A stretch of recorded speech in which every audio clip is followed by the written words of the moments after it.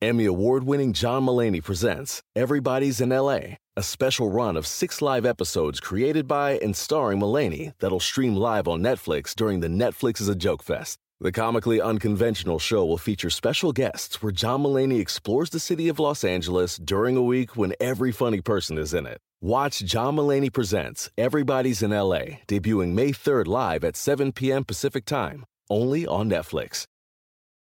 Save big money on everything for your spring projects at Menards. We have all of your garden and landscaping essentials. Master Garden Premium Garden Soil contains a slow-release fertilizer that feeds gardens for up to 9 months. It produces better results and is ready to use for all your gardening needs. Save big on Menards' great selection of garden and landscaping products. Compare brands in-store or online at menards.com. Save big money at Menards. And now, join Kevin Hart as he dives into the minds of some of the world's funniest comedians. This is Comedy Goldmines with Kevin Hart. Welcome, world. Welcome to an all-new episode of Comedy Goldmines, where we do what? I shouldn't have to tell you because you should know by now. And I don't think there's another podcast like it. We get inside the minds of brilliant comedians, and oh my God, what amazing minds they are. Today's mind will be no different. Today's mind is a long-lasting mind, a consistent mind, a forever bringing the laugh mind.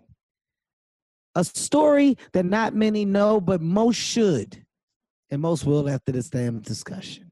Ladies and gentlemen, please welcome to the show the man, the myth, the legend, Conan O'Brien. Kevin, how you doing? I'm good, man. What do you think about my introduction? I thought it was good. I didn't think it was going to be me. I swear to God, I was waiting. Who is this going to be? Who else do you have? I didn't think it was going to be me. What do you mean? Why do you think that it wouldn't be you, Conan? What are you talking about? I don't know. That's pretty sweet stuff you were saying. Yeah, well, I mean, it has to be you, Conan.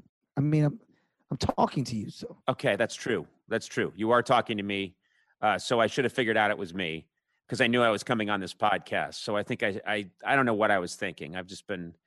I'm pretty high right now. High on life or high on drugs? Which one did you choose? It's a glue. It's a modeling glue that if you sniff it really hard, and it's so much cheaper than drugs, and I don't think it's illegal. You can buy it at any modeling store. So you can get it. You can get it anywhere. Yeah, It's you the can get good it stuff. anywhere. You can get it anywhere.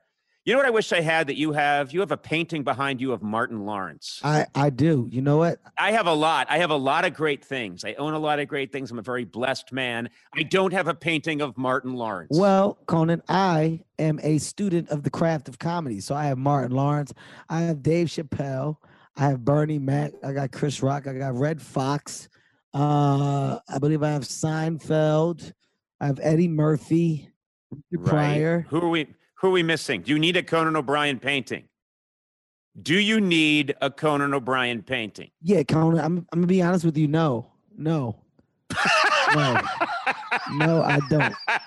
No. You said the giants of comedy, and I've respected everyone that you listed. No, okay? no. Conan. But I didn't hear, you've got no Irish representation. Well, Conan, I don't need none. it. No Irish representation. None. I don't need it, Conan. I don't need you or your representation. And to be honest with you, Conan, I think your voice is much better. The voice of Conan O'Brien is much better than the actual visual.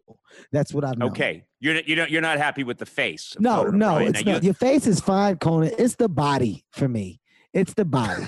Okay. It's the layout. There's nothing I can do about it. I have a disproportional body. My legs are very long and my torso is very, very short. Yes. And my waist as a result is quite high. So, when I go to a urinal, I unbutton my jacket up towards the top. I have, everything's not where it should be. You have a proportional body. I admire your body. I've spent time with you. We've done some comedy together. I'm always checking you out. You take good care of yourself. Conan, you bring up a very good point that I'll use as a segue. We have spent a tremendous amount of time together, man. And, look, funny is something that is easy, right? That's the easy gear for you and I. But I will say that you have blown me away from your understanding of how to get to the laugh, right? And it's not you can take so many different streets to get there. And before we go to what most may be familiar with you, by or associate you with, which of course is the Conan O'Brien show. I want to go before that. I want to start off before those times. I want to know how the road of comedy became the choice. Why and how did you get to that? Why did that become the career choice? Okay, I'm going to say, and I'm going to bet that you agree with me. If you're funny or you have that gear or that ability or power, you figure that out pretty young. Not many people figure out they're funny when they're like 45. You figure it out pretty young. For me, it was, what have I got in my tool chest that I can use in this life? And it was a process of elimination. I was not a great athlete. People often think, well, they find out I went to a nice college. They think you must have been really smart. There was a lot of subjects I was not great in. In my family, I didn't know where I fit in. I was the middle child. I had a brother that was much stronger than me. I had another brother that was much smarter than me. And I just figured, I don't even know that I have anything to offer. And then I realized I can make my friends laugh. So I just kept doubling down on that. And so it's not like I had a lot of distractions. If I had been an amazing, football player, track star, that might have been a distraction, but I had no distractions because it was the one thing I thought I was genuinely, naturally good at. So you were able to put all your eggs in that basket. Yeah. And I didn't know for a while. I hedged my bets. I thought, I come from right outside Boston, Massachusetts. My dad is a scientist. My mom's a lawyer. We didn't know anybody in show business. I had never seen any celebrity. It seemed like the furthest, most crazy thing. I mean, I might as well have said, I'd like to be an astronaut. That's my goal. It seemed that strange. So I just kept it to myself. What about your brothers? Did they have a career path that was more in line with your parents' life and what they did? I think one of my brothers did. I think my brothers and sisters, they had other things they were good at. I was the only one that thought, and for a while, when I went to college and I was determined to be, well, I guess I'll go to graduate school. I'll do something like that. I was trying to hedge my bets. And then I started writing a lot of comedy and performing some of it in college. And I just thought, I have to do this. I have to try it. I just have to try it. So I think by the age of 18, I knew this is what I want to do. I just didn't quite know if I was going to be successful at it. Now, how many brothers and sisters? There's 6 kids. So I am one of 4 boys, and there's 2 sisters. Wow, parents are fucking. No, actually, no. My dad's a scientist. He created us in a lab. Nice. Yeah, these are very uptight Irish Catholic people. Nobody had sex. Well, that explains the legs and the hair. Yeah. Okay. So you're saying, Kevin, that I am a scientific experiment gone wrong. Is that what you're saying? I didn't say going wrong, but I think it's clear. You saying that your dad is a scientist. Now we can just get to the bottom of it. Okay. So, right. Yeah. All right. Okay. Yeah. I mean, I was trying to say, yeah, I have odd body proportions. And then you took it to, that explains what went wrong in the lab. Yeah, but in a good way. Right? No, that's terrible. But in a good way. I know that you wish you had hair like mine that puffed up and was sort of an orangey red. I know you wish you had that. Oh, and you're putting it down because any psychologist would say he's putting that down because that's what he wishes he had. Yeah. Yeah, I mean, that's 101. Good job. You got me there, Conan. I got you good. Yeah. Nailed. Not busted. Even gonna fight it. Busted. Yes. You're busted. Stand-up comedy, you're young. Holy shit, I'm going to do it. Are the parents supportive? Are they on your side with this? Yeah. Or when you say you kept it a secret, you kept it to yourself? No. The parents, first time I called them and I told them I'm going to try comedy, they said, okay. And they said it with like, okay, ... but they let it go. I found work as a writer pretty quickly out in Los Angeles, and I was paying my own way. paying my own rent. The minute you can tell a parent, you don't need to worry about me financially. I could have said I'm a stripper. They wouldn't have cared. You know, and think about that. Think about me for a second, Kevin. Really visualize me as a stripper, as a male stripper. No. Please. I want you to think about it. No. I could draw it. No. I could draw it for you. No. I've learned, I'm doing this really cool thing where when people say things to me or ask certain things, I'm giving direct answers. That's the new version of myself that you haven't seen yet, Conan. Like, you know, I could have said yes, or I could have said, oh man, okay. But I've learned to go, no. I think I've known you for, 12, 15 years. You've always been direct with me. Yeah. You've always said, stop it. That's stupid. Does any of this sound familiar to you? That's a bad idea. You look dumb. Why are you wearing that? Wow. Yeah.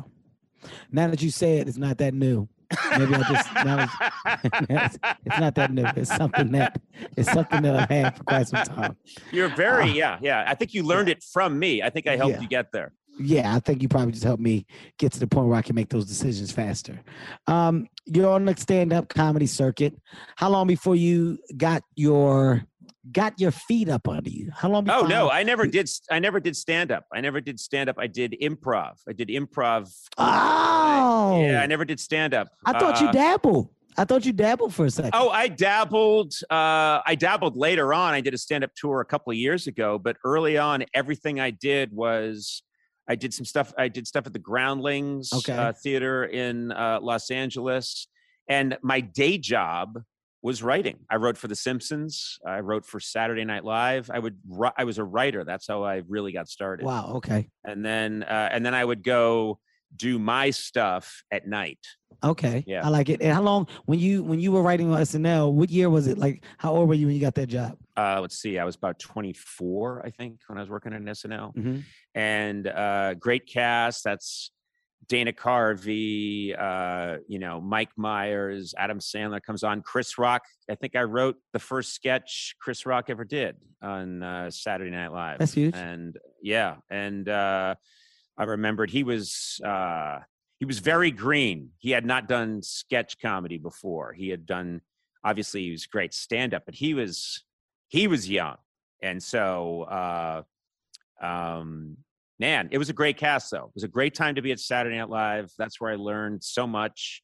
They just throw you. Lorne Michaels, the guy that runs it, just throws you into the deep end of the pool and says, go. So your first day on that job, they tell you one of the greatest comedians or biggest stars in the world is in the next room. Go in there and pitch them an idea. Holy shit. And you just came in off the street. Like, I didn't think, they let you drive the car immediately. It's crazy, but you learn fast. Well, how did you land that? How did you end up getting a position to even get the job? I think I had a good reputation as a writer. I was working with a guy named Greg Daniels, who went on to create The Office and, all these great shows, Parks and Recreation. And he and I had a good packet, and we sent it in early, and I think we had to wait a year and a half. But finally, we got the call, and I think we were given a 2-week tryout, but we had a funny sketch in read through the first week, and they said, okay, these guys seem funny. And then I was one of those writers that could make people in the room laugh. I could make the other writers laugh, and I would perform sketches and I would do bits and they would be laughing. And I think that helped me. Absolutely. If you become a favorite of a room, that's an added bonus, right? Oh, yeah. Because you're then the guy that they're rooting for from within. Yes. And that's what you want to be. Yeah. Right. You want people to look forward to, oh my God, let's see what Conan's going to do. Yeah. Or I can't wait to see what he's going to pitch or what he's got to the table. At your height of SNL writing, how many sketches do you think that you were getting on? I think I was pretty consistent. I think I had something in almost every week, which was good. Wow. It was tough, though. Would you say? It's fucking bragging. Well, wow. It's pretty good, man. I gotta say, if you ask Michael Jordan, how are you at basketball? He's gonna say pretty good. And if you ask Michael Jordan, did you ever get a basket during the game? He's gonna say, yeah, I got a few in almost every game. I'm Michael Jordan, is what I'm saying. I mean, Okay. I You don't, get what I'm saying? I get it, Conan. I get it. I'm just saying it's like maybe we just tone it down a little bit. Maybe get a little humble. Maybe let's be a little humble. Okay. Right? I'm Michael Jordan Okay. now. All I'm right, Michael Jordan now. Okay. Okay. Yeah. All right. I Probably get it. he's probably I get it. slow. He's probably kind of heavy. I'm Michael Jordan now. Okay.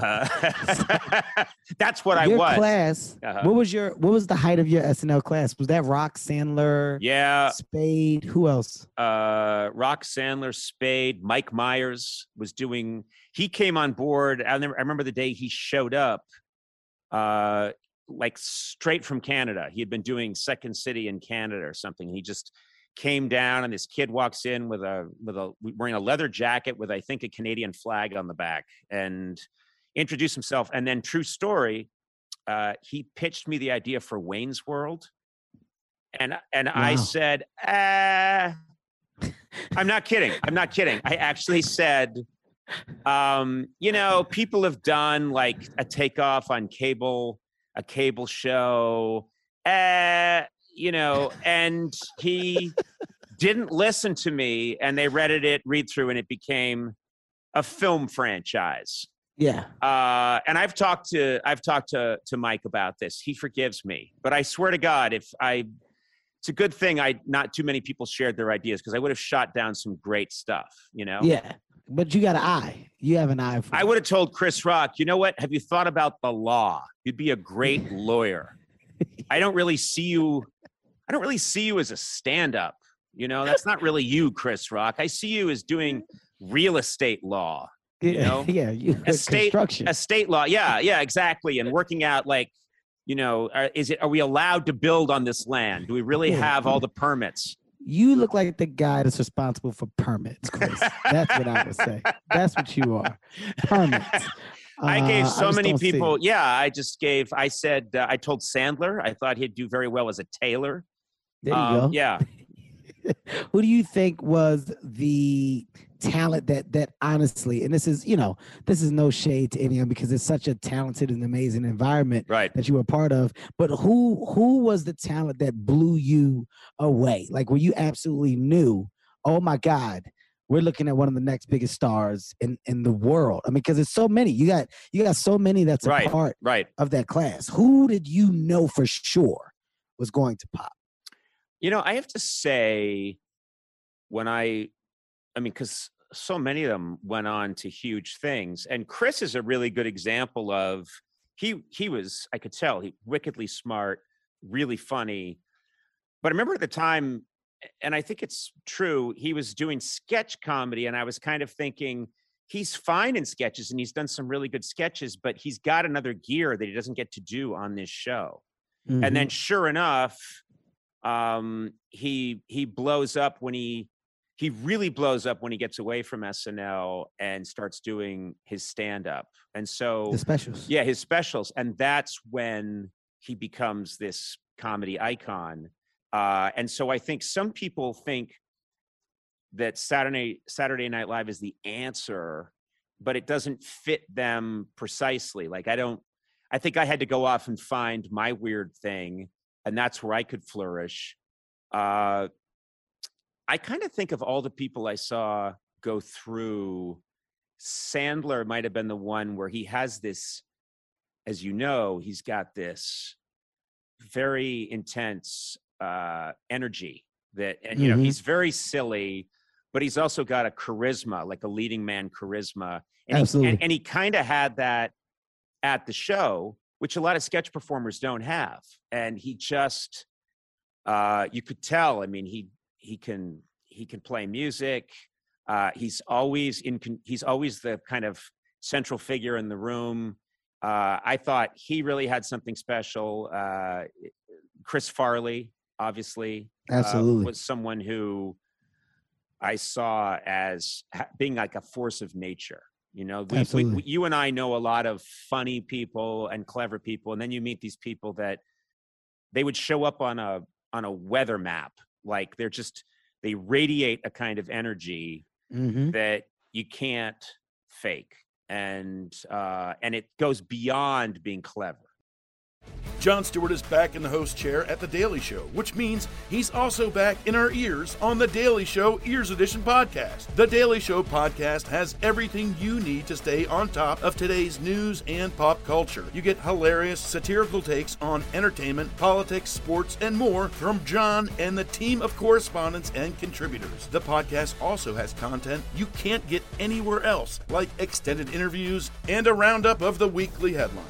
Listen to The Daily Show, Ears Edition, wherever you get your podcasts. Save big money on everything for your projects. Now at Menards. We have it all for garden and landscaping essentials. Visit our outdoor garden center today and update your backyard space. Grid Accents lattice panels have a timeless design with an innovative design that's simple to install and requires almost no maintenance. Save big on lattice panel options at Menards. View our entire selection of garden center products today on Menards.com. Save big money at Menards.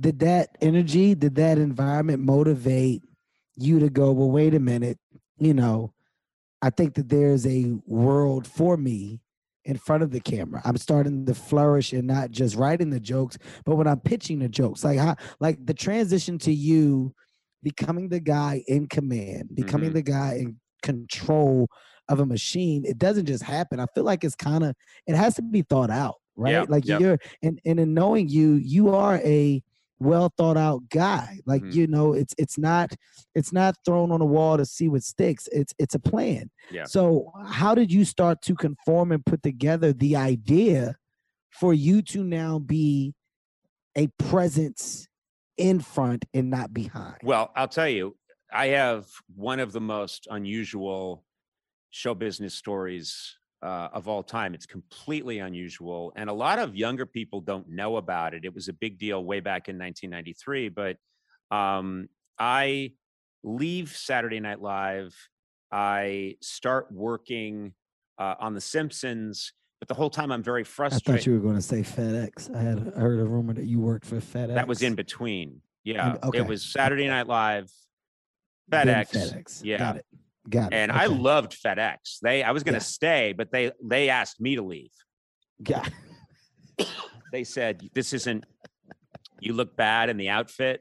They just It weren't was a buying lot it. of leg. It was a lot of leg. I wore you've seen the shorts that basketball players wore in the 80s. Yeah. I wore shorts like that, very For short, FedEx. very short shorts. And it was a lot of white leg and freckle. And they got upset. Yeah. And I wore sandals with that. Rightfully so, though. Yeah. Rightfully No, so, I don't blame them, but they said, please go. And so I got to The Simpsons and I worked there for a while. And as I said, I was doing improv, but what was fascinating was this very complicated story, but suddenly there was an opening. David Letterman announced he was going to leave NBC and he was going to go to CBS. And NBC was stuck without a late night host. And this is an insane story. Today, if that happened, there'd be 650,000 people to choose from. There'd be millions of people to choose from the 800 late night shows that already exist on every format, but also on YouTube, everywhere, on the internet. Back then, there's no such thing as the internet. There's nothing. And they didn't know who should replace Letterman. So they went to Lorne Michaels and they said, you find the guy. And Lorne Michaels went looking for people. And then he said,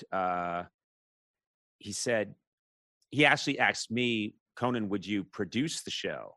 And I said, Wow. Yeah. And I said, I don't really want to produce the show because I'm trying to get that other side of my career going.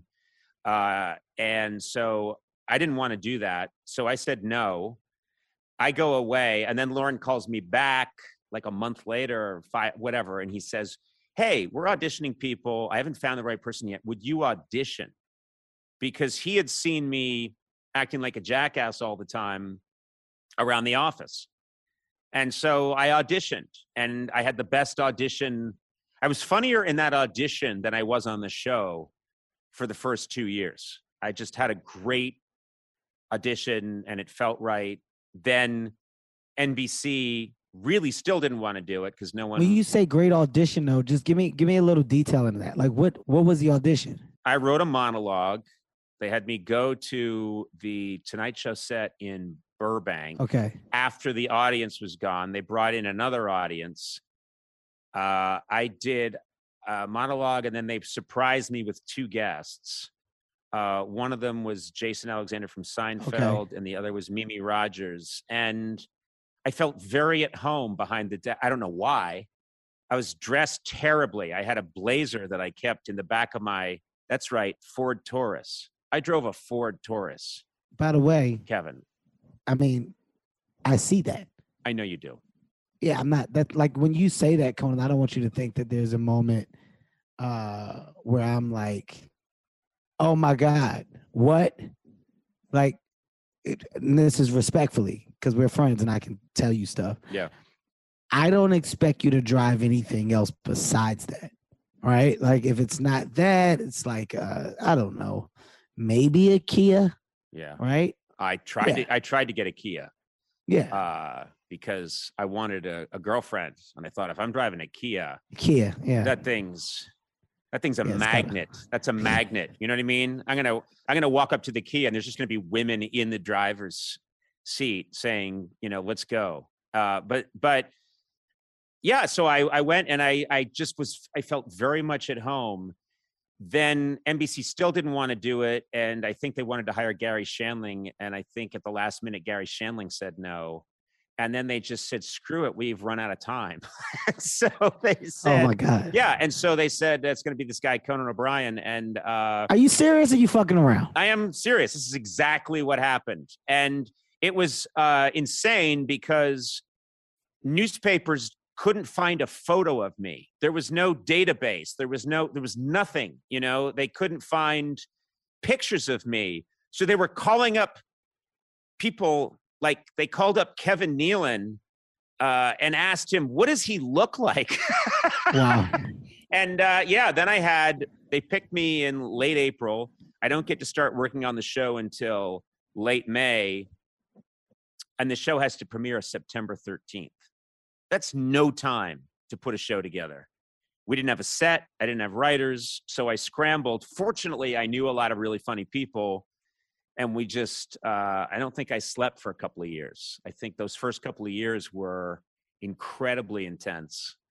I got the shit kicked out of me by the critics, and rightfully so, because we just were figuring it out. It all looked weird to people. But then slowly, I think, there are all these young comedians I talk to now. You know, I talked to like a Bill Hader or a John Mulaney, or these people, and they say, yeah, you were the show we watched because that was our sensibility.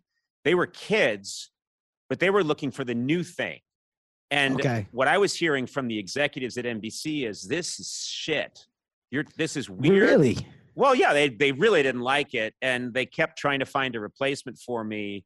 They kept saying, we're going to fire you soon.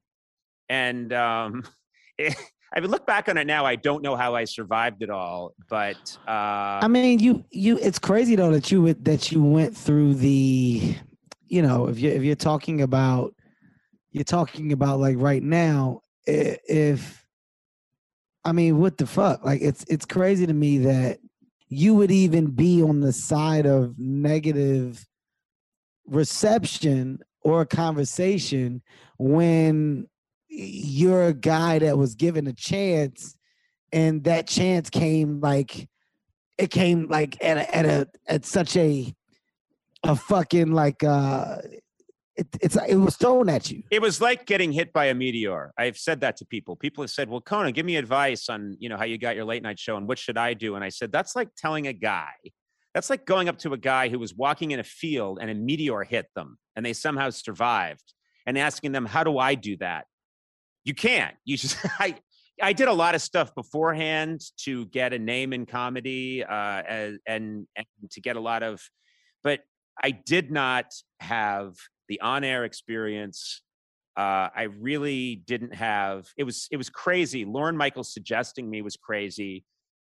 I probably had a much better audition than I was entitled to have just because I was so loose. I thought, I'm never getting this. So I might as well have fun. I had a blast in the audition. And then they called my bluff and said, Tag, you're it. And I was scared. I mean, I was rightfully scared. I thought this, and I think the Vegas odds were this guy's just going to be a national joke. And that was how it played out started for a while. Yeah. So how the hell, why were they so patient with you? How the fuck are they so patient with you? You know, like you're saying. They weren't that patient. Well, I'm telling you. They kind of were, though. First of all, they had, well, I'll tell you what. They had other problems at the time. Okay. This was before they had other issues they were dealing with. And I think for the first 6 months, they figured, well, this will straighten out. Then they still weren't happy with it 6 months later. And then they had a meeting where they actually decided, all right, let's just cancel it. I've heard this much later on from an executive who told me everything that was going on. His name was Rick Ludwin. And he said that, yeah, you were canceled. He said, we actually had a meeting where you were canceled and everyone said, good, that he's done. Let's get the new person. And there was another host of a 1:30. They just start. I'm not kidding. They start giving you the whole guys the honest truth. They canceled me, and they had another host at like who was on at 1:30 that they were going to, but he was still pretty new, and so they said, okay. Someone at the end of the meeting when most people left said, I think it was Rick Ludwin said, I don't think that other guy is ready just yet. And so the guy running the meeting, Don Ohlmeyer, said, all right, just keep Conan for a few more months until the other guy's ready. And in that few month period, things improved. Now, in that though, like when you say things improved, like, fuck, you didn't know though. You didn't know that you got this pressure on you that they're like, okay, we got to. Oh, I knew. No. I knew. I was on an unprecedented, when someone gets signed up for a show, it's usually a year contract. And then if the show doesn't work out, they pay them out after, if the show gets canceled, they pay them out whatever's left over. But that's a standard sort of deal, a 6 month or a year. So I was on a year contract. And then after that year was up, they said, we want to switch you to a contract that renews week to week. Yo, this is what I want. I'm not kidding. So we said we can't do that because we hire writers and they're on 13-week contracts. So we can't hire writers if you just put me week to week. And so they said, okay, 13 weeks. So I was on 13-week contracts, and every 13 weeks they'd tell me, okay, you get 13 more weeks. And so it was a terrible, I'd never want to live through anything like that again. It was bad, but it was also, man, if they put you, because I know you, Kevin, if someone put you in a burning building, you would get out of that building. I'm getting the fuck out. You're getting out. And if they lock all the doors, you're getting out. And if they lock all the doors and lock all the windows and seal up the chimney, you're getting out. You're going to make a hole the exact size and shape of Kevin Hart in that wall and get out of the fucking building. That's me. If you really back me into a corner, I think I found a second and third gear, and that's what happened. I'm getting the fuck out. Yeah. I'm getting out. Yeah. Point blank. Yeah. And I'm getting out. I'm going to make this work. This is going to work because I don't have another option. I'm not going to become, a guy that mistakenly was given a show and fucked it up. That's just not going to happen. So, well, what I love right now, I mean, listen, what people really truly don't understand is not just the road, the road that we go down, but how truly fucked up the cobblestone is on that road before success, right? Yes. And there's a lot of unfortunate blood, sweat, and tears. And we're talking about the accidental opportunity that wasn't supposed to be the opportunity. Right. I mean, last time I checked, The Simpsons, holy fuck, The Simpsons is an amazing goddamn thing. It's one of the biggest and best shows to ever touch television. You got a job on The Simpsons. Right. Okay, it's go time. Right. Now you get asked to produce some shit. Well, no, not really. It's not really what I'm trying to do. But, I'm trying to do this stuff. And then doing that, they throw some curveballs at you and you end up auditioning the host. And off the cuff, you're great with these guests. Oh, my God. I'm now in development for the Conan O'Brien show, which just so happens to be shit in the beginning because there's no flow to it. Right. But because of that, you go, all right, well, y'all not going to fuck with me this much. You're not going to do this to me. Y'all not going to push me down like I'm not the Michael Jordan of writing, by the way. That's what you said. And the fucked up thing, we're joking. But Conan, I know you're not playing because I know that you know how funny you fucking are. I meant Michael B. Jordan. Now it makes sense. Oh, you thought I meant the basketball? Oh, yes. No. Okay. God, no. That's great. Okay.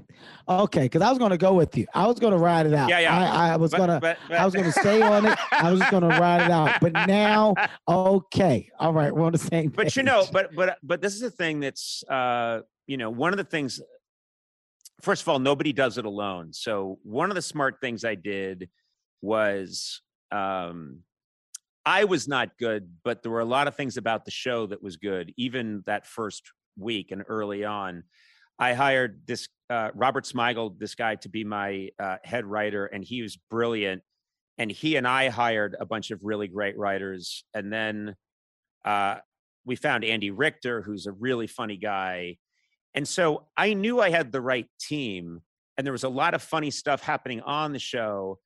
I just looked like a 14-year-old girl, you know, who just got out of Catholic school, hosting it. So I think there was enough about the show that could help keep it alive that was around me.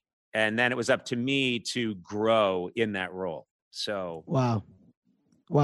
I mean, listen, it's such a game changer. I love information and nobody knew was even available. I love the stories that are just attached to shit like this.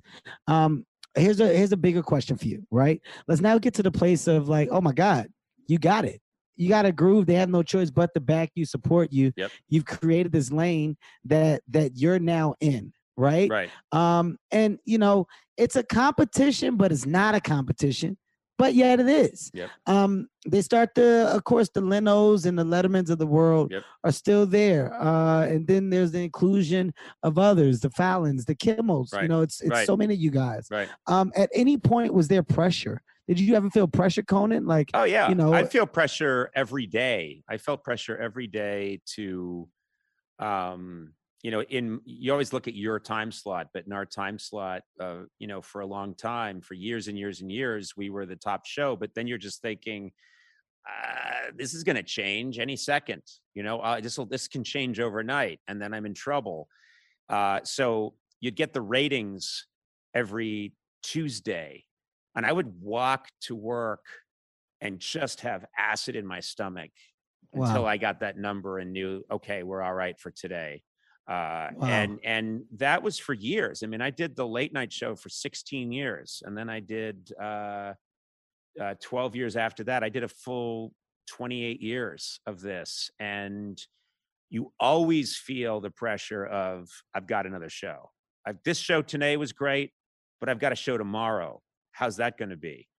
And that's intense. That gets to be intense. I had a conversation with Letterman on here, which was such a good talk, man. Like he opened up about so much about his past, about anger issues, just about the person that he was, that he's not proud of, etc. But he mentioned that thing, that going to work and the numbers, and nothing matters but the numbers. What are the numbers? The ratings. Fuck. The pressure that comes with that, the pressure that you're putting on staff, on other people. I think the thing that would have acted as a balance for me, if I ever, you know, had have been on a show as such, right, where I'm acting as the host, you're making careers, Conan. Yeah. Like, you know, I'm loyal to you, and I love you to death because you helped make my career. Without the approval of, let's have them on, well, I don't have a place to go on and really show this other personable side. Right. So, you know, I think that there's I don't want to say oblivious, because I don't think you're oblivious to it, but I don't think that you guys, am I saying you guys, the hosts, the Right. people that are responsible for late night, that were responsible for the old school side of marketing promotion, that were attached to projects, TV shows, whatever the fuck it was, literature, Right. anything. You needed these people. I don't think that you give yourself enough like of being responsible for the progression of Hollywood over the course of how many years did you do? 28. Yeah. 28 fucking years. Yeah. 28 years. You've developed relationship with all of the stars in Hollywood. But you know what's interesting? And this is honest. That's nice of you to say. I have to say, I would love it. I mean, I would take joy in when you were booked, when Dave Chappelle was booked in the early days, and he would come on, and this is before he had his own show.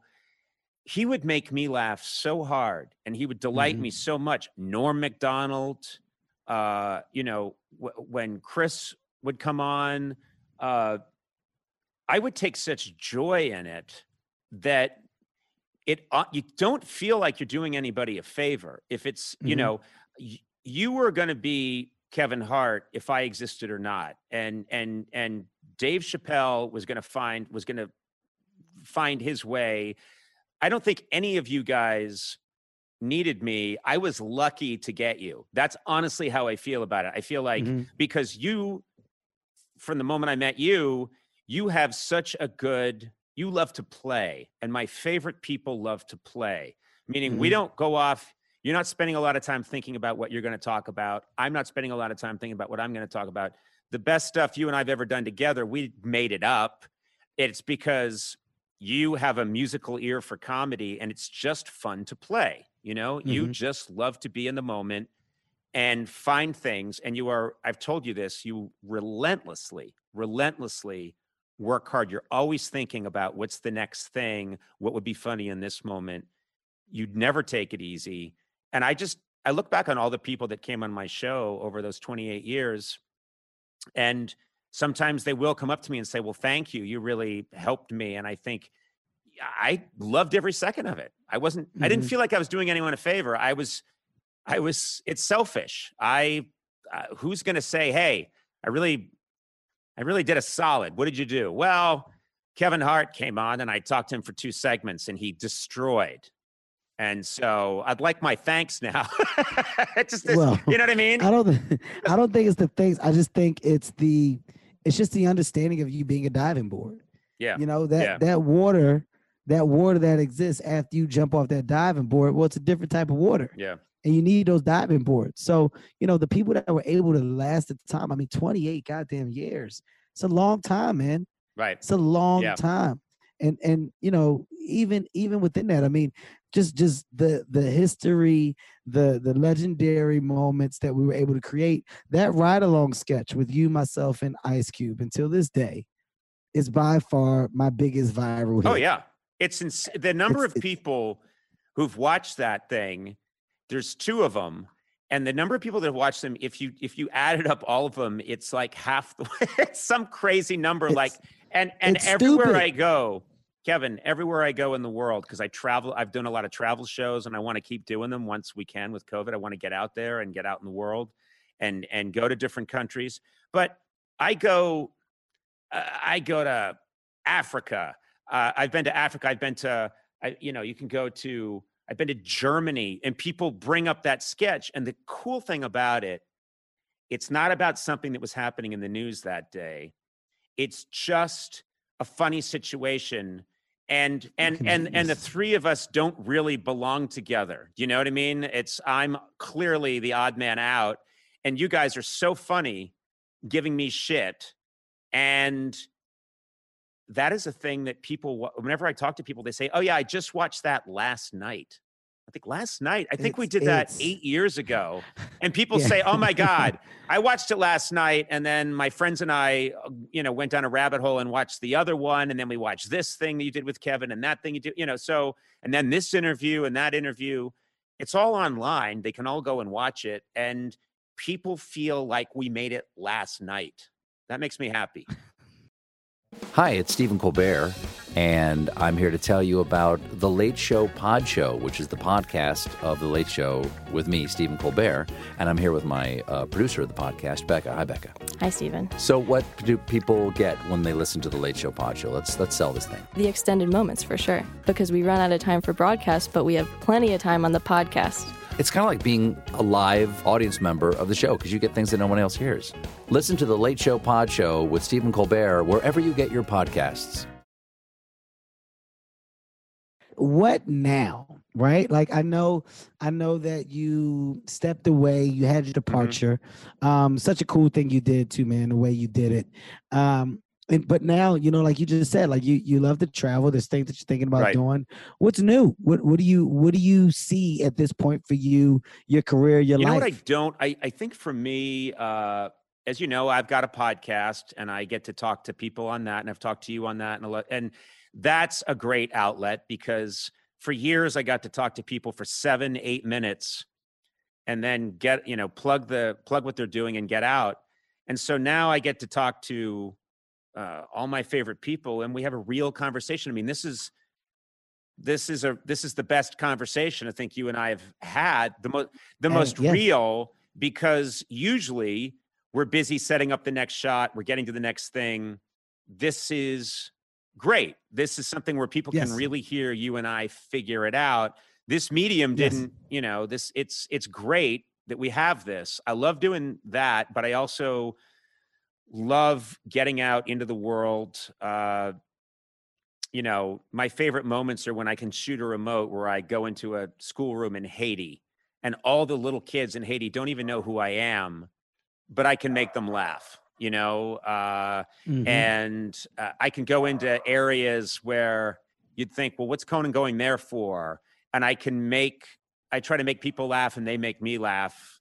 I love that feeling of there's a lot of, you can't solve the world's problems, but you can really connect with people in a nice way. If you get out there and you just ask people questions and you start acting like an ass, you can make someone who doesn't even speak the language chuckle.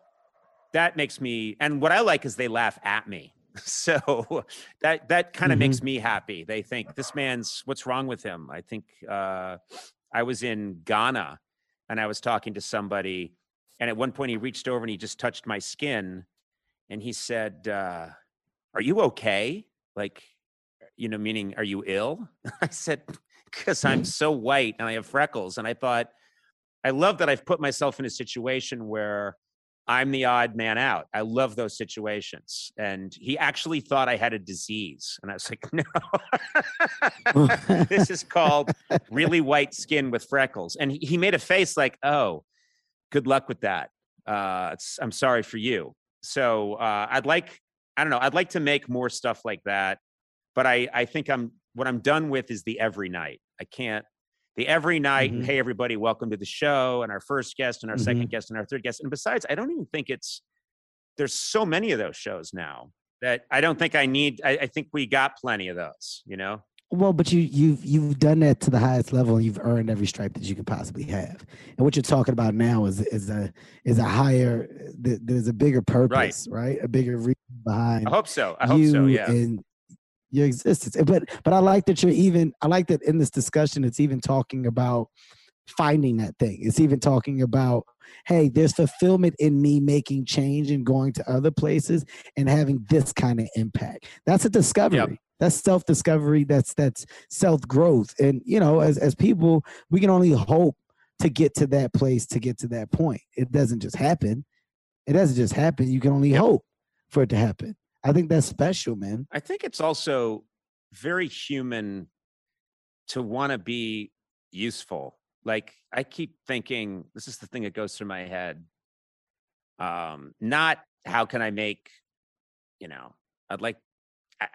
I'm good. I've got a nice life. So I don't need anything, but I would like to be of use. I would like to be doing something that I think that people look at it and go, oh, I'm glad he did this. This is helpful in some way. And so I don't want to just make something to make it, or for my ego, or because I want a new billboard, on Sunset that says, check out Conan's new show. I'd like to make something that someone might need. So I'm just figuring out what that is. Yeah, Conan, marriage is the happiest place on earth. And I don't know if you, it's the happiest place on earth. Right? So I don't know if you know that, but that was an example of how happy it is. This is a good question for you, right? And then I have more questions for you about the marriage, what just went down. Yeah, maybe you don't. I just witnessed some stuff that I need to really get into. Maybe you don't need to get into it. It's a dark place. Listen, here's what I want. You said something that stuck out, man. You said, I can't do the everyday. Yeah. And you're married, man. Family guy, right? Yep. Did the everyday ever take a toll on household, on family? Oh yeah. Yeah. Oh yeah, definitely. Everything. My wife talks about it, and she's amazing, and she was very patient, but she talks about how every decision in the household revolved around my schedule, meaning, when we couldn't just take a vacation unless I had a network approved break that was slotted in. Do you know what I mean? And for years, those didn't come along very often. So work always came first. And I look back on it now and I think, I thank God she stuck with me, because now I'm on this other side of things. And, if I didn't have her, I'd be screwed, because she's the best. She's the perfect, I found the perfect person for me, and I'm very lucky that way. But I'm stunned that for so many years, it was just a given that the show, we just called it The Show. And that was what I thought about first thing in the morning. It's what I thought about when I went to sleep at night. And it decided everything. It decided when. What's that? It's the gift and a curse. Yeah, it's the gift and a curse. It's the flip. I used to say the hardest thing about doing a late night show is it's every day, and the best thing about doing a late night show is that it's every day, because you always got a quick reset. So, we'd have a rough show. I'd be depressed. Then you come on the next night and we've got some good comedy and a hot crowd, and it's just everything hits. And it's like being a gambling addict. Okay, now I want that again. Let's go back tomorrow and try and get that again. Let's get that feeling again. So you always want to get back there and get another chance at the plate. And I'm gonna tell you what's crazy. Exactly what you're saying is like, it resonates with me.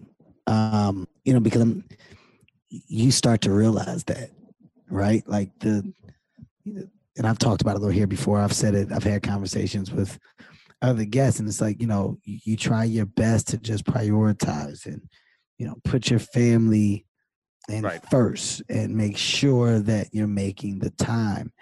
But the compromise of business to that, or work to that, is always lopsided until you get to the point where the light bulb really goes off. Yep. And talking to you now, I can see like the light bulb, it's went off. And when it goes off, it's like, okay. And it's not about how you get there. It's just about when you get there. And this thing that we're in, this machine that we're in, when you're in it, you don't realize how many miles per hour you're going. Like, this fucking engine is souped up. Yeah. It's a supercharger with a Whipple with a goddamn, they done did so much modification to this shit that when you're in it, you look up and you blink and you go 28 years. I blinked and I go, I'm 42. I'll be 43 this year. And you go, what the fuck? How many movies? How many TV? How many tours? Yep. You look up and the kids are around, and you really do start to have those, those moments, those reflective moments of, wow, this is what I lived for. This is what was the focus. And now, well, shit, I gotta rewrite that. We gotta, oh my God, am I I'm right there with you. I'm in the same space. Well, here's the thing. Here's the question. The question I'd ask you is, what is it you could get now in a career that you haven't already had? I mean, you're a good example of someone who has pretty much, I can't think of a medium where you haven't had a crazy impact. And then you wonder, the trick at a certain point is, how do you keep the fuel going? Yes, you want to take care of your family. You want to make sure you're present. You want to make sure you're there for the people that you love the most.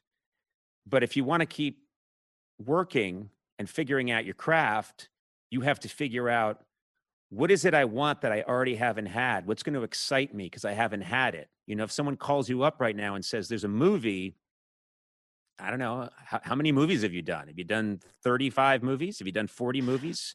You know, I think there isn't another level of success that you're going to reach.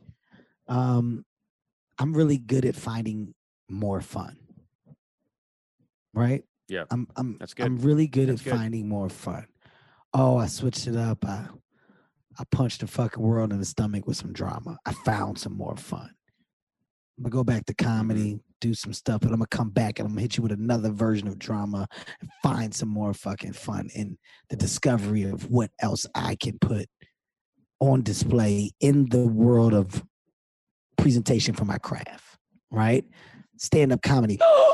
I just developed a new set. I'm finding more fun. I think I'm addicted to that. I'm addicted to that. And no matter how much I talk about it, and I realize that me and my wife have these conversations. Babe, we put a age on the tap out.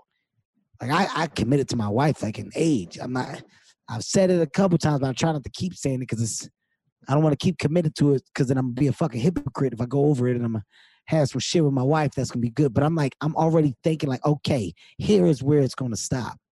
Because I don't see myself ever, I can't get up in the morning and just be cool with going downstairs and I had some juice, and then I went outside and cut the grass, and I came back in and, I sat down again on the couch. And that period where your kids are gone and you're just there, and then your kids get back, you eat dinner and stuff like that, and they're there. I gotta work on being okay with that. Well, I don't know that you ever can. I don't think you can take it down. You can lower. It's not turning it off. It's just lowering some of the knobs and adjusting them. I don't think your wife would be happy if you were around mowing the lawn and then drinking juice indoors. She's not going to like that. That's a lot of juice. Juice is high in sugar. You're going to get very fat very quickly. The grass, and you know it, you've got that fake grass. You don't have to cut it. You've got that plastic shit grass. You know what you've got. It was put in. That's not real. So but you just got to adjust the knobs. That's what I'm trying to figure out is, I like to work. I need to work, and it needs to be part of my life. And I don't want there to be a time in my life when I'm not working. The question is, what is the nature of that work?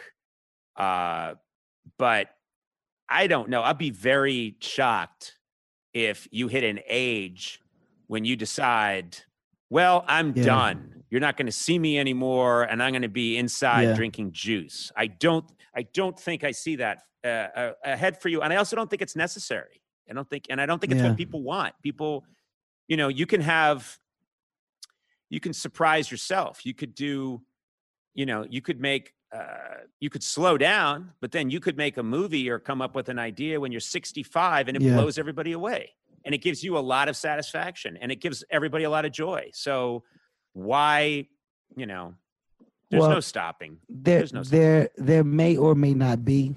I love the fact that we can say TBD.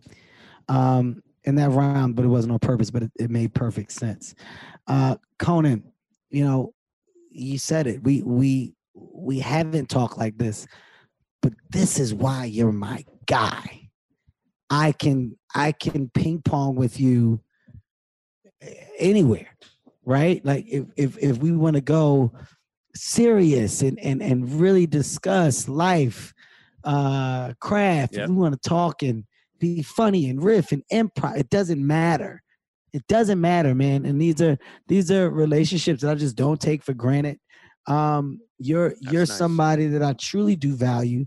I appreciate, and I'm very lucky and fortunate to be able to call. And you know, I hope the same thing is on your side. Oh, I'm telling you, like I tell everybody, and it's true, and I'll say it here, that no one has a better intuitive sense of where the comedy is than Kevin Hart. And we shot a thing once, I think it was your idea.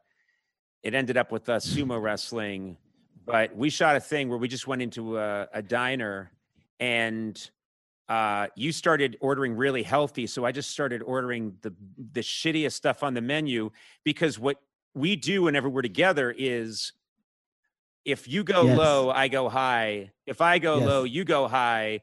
And so then you are so funny at being disappointed in me. And what are you doing? What are you doing? Why are you doing that? Don't do that. That's stupid.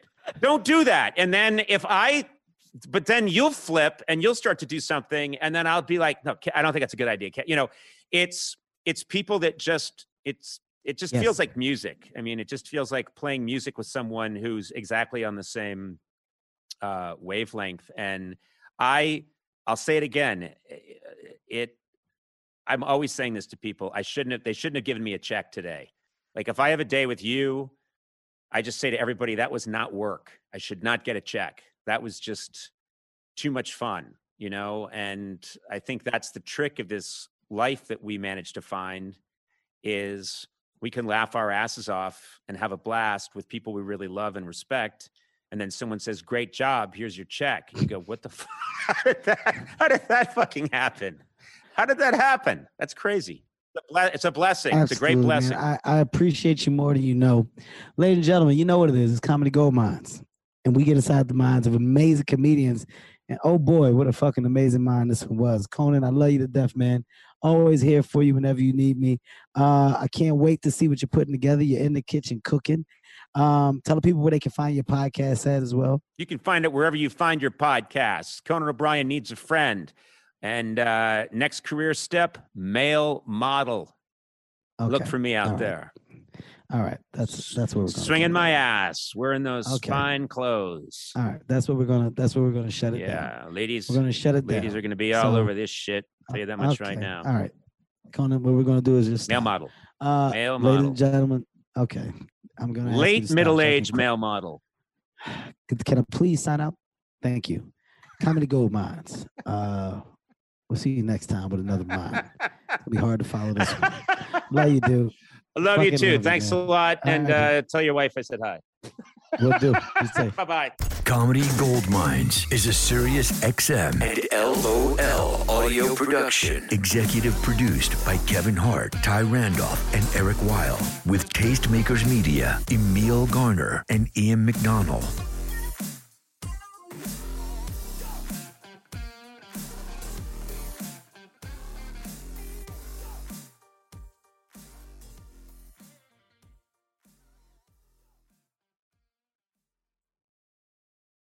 Hi, it's Stephen Colbert, and I'm here to tell you about The Late Show Pod Show, which is the podcast of The Late Show with me, Stephen Colbert, and I'm here with my producer of the podcast, Becca. Hi, Becca. Hi, Stephen. So what do people get when they listen to The Late Show Pod Show? Let's sell this thing. The extended moments, for sure, because we run out of time for broadcast, but we have plenty of time on the podcast. It's kind of like being a live audience member of the show because you get things that no one else hears. Listen to The Late Show Pod Show with Stephen Colbert wherever you get your podcasts. Start clean with Clorox because Clorox delivers a powerful clean every time. Because messes happen. Because I got the charcoal mask. Great, because why would I put that on my face when I could drop it in my sink? This is what I get for multitasking. Ugh, why is charcoal so sticky? Hello? Hey, Janice. I am so sorry. I thought I was on mute. No, we don't need to reschedule. I'll just stay off camera. Ooh, yeah, that happens. So start clean with Clorox. Use Clorox products as directed.